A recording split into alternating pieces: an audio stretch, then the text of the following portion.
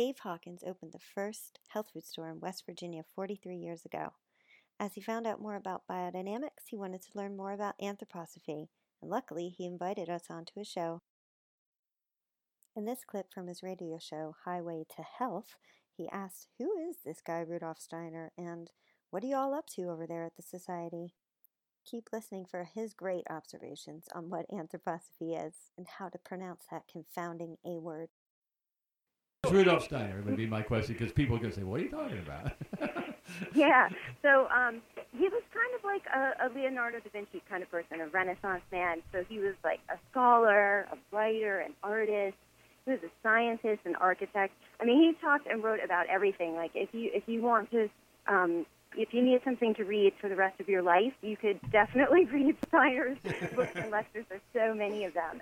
And you know, he lived in the late 19th century. He died in the 1920s.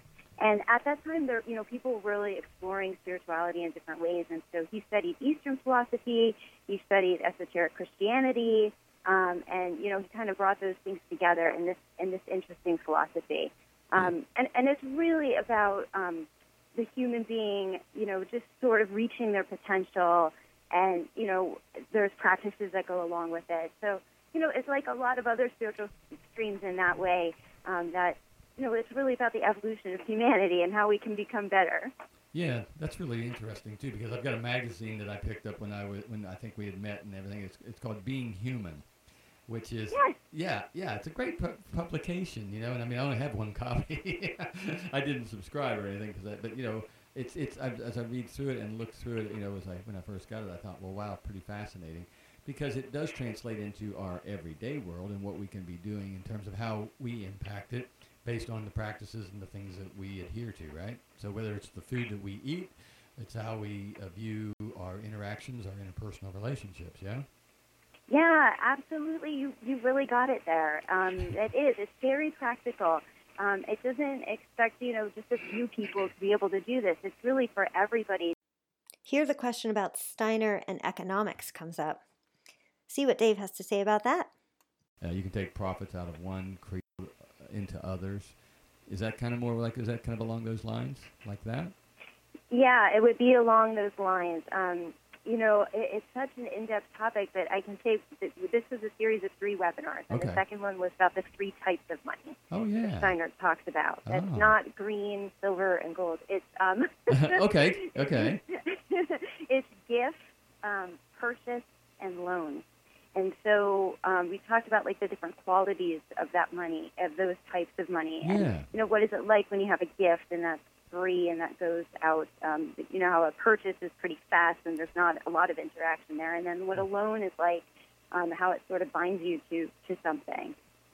Yeah. Oh, that's kind of interesting. That's very interesting. So this is, I'm getting excited. You know, all these different arenas, all these, like you said, all these branches that delve into so many of the aspects of what we do. Yes. Tell us some more. Yeah. So we have, this is an interesting topic that nobody wants to talk about. Well, some people do. And especially today, it's really on the national landscape. So we have a national conference coming up in Sacramento, California on death and dying. It's called the Sacred Gateway. And so you'll hear a lot of people right now talking about home funerals, talking about conscious dying.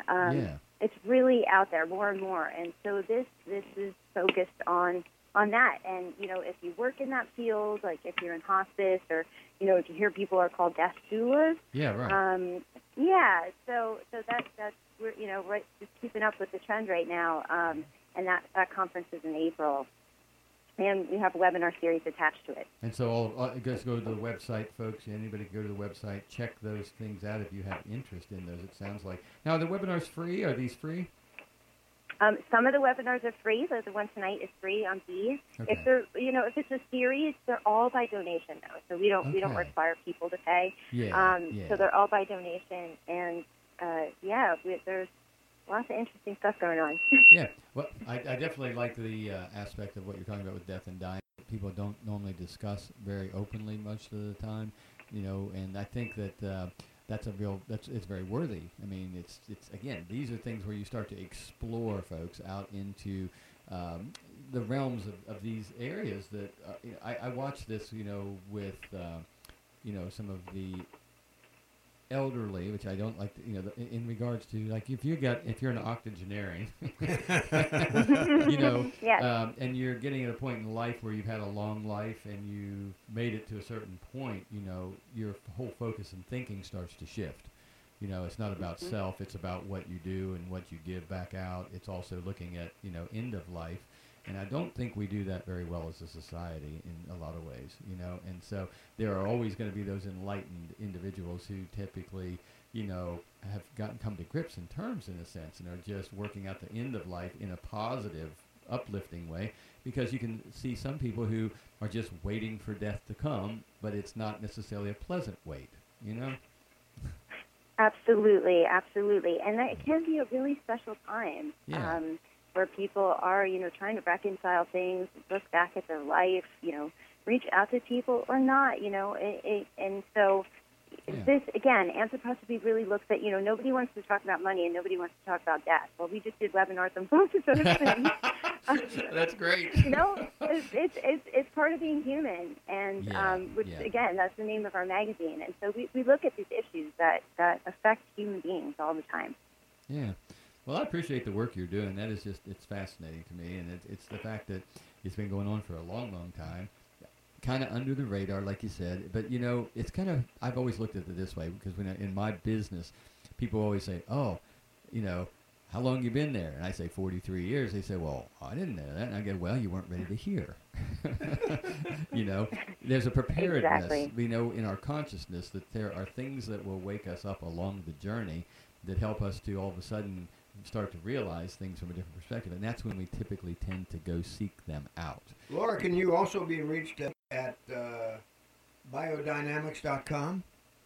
Actually, that's not me. That's one of our sister organizations, the Biodynamic Association. Okay, so yeah. if you want to, find out more about biodynamics, that's where you would go for the information about biodynamics. Which is fantastic. Good. Very good. Yeah. Yep. So how about with you guys? Just go to the main website. Is that the best way to go? Yeah, or you can email community@anthroposophy.org. Okay. Oh, community at Anthroposophy. Community@anthroposophy.org, and that'll come right to us. I think we need to link with you guys on our webpage. I think we That need would to be link good, up yeah. a little bit, because there's some real subtle, and there's some really, I think there's some very many overlapping, not just philosophies, but I mean, it's just, there's an overlay here that I see that kind of is what we try to translate into a lot of what we do also, not just from a personal perspective, but from a business and from a community educator that might be very valuable for folks who might be searching and seeking. Again, you've been a very great guest to talk. Your enthusiasm comes through the air. It certainly does. And yeah. I appreciate that too, because it's an exciting thing that you're doing. It's exciting times, and you exude it, and it makes us want to kind of delve deeper into finding out more about what this is from the anthroposophical perspective.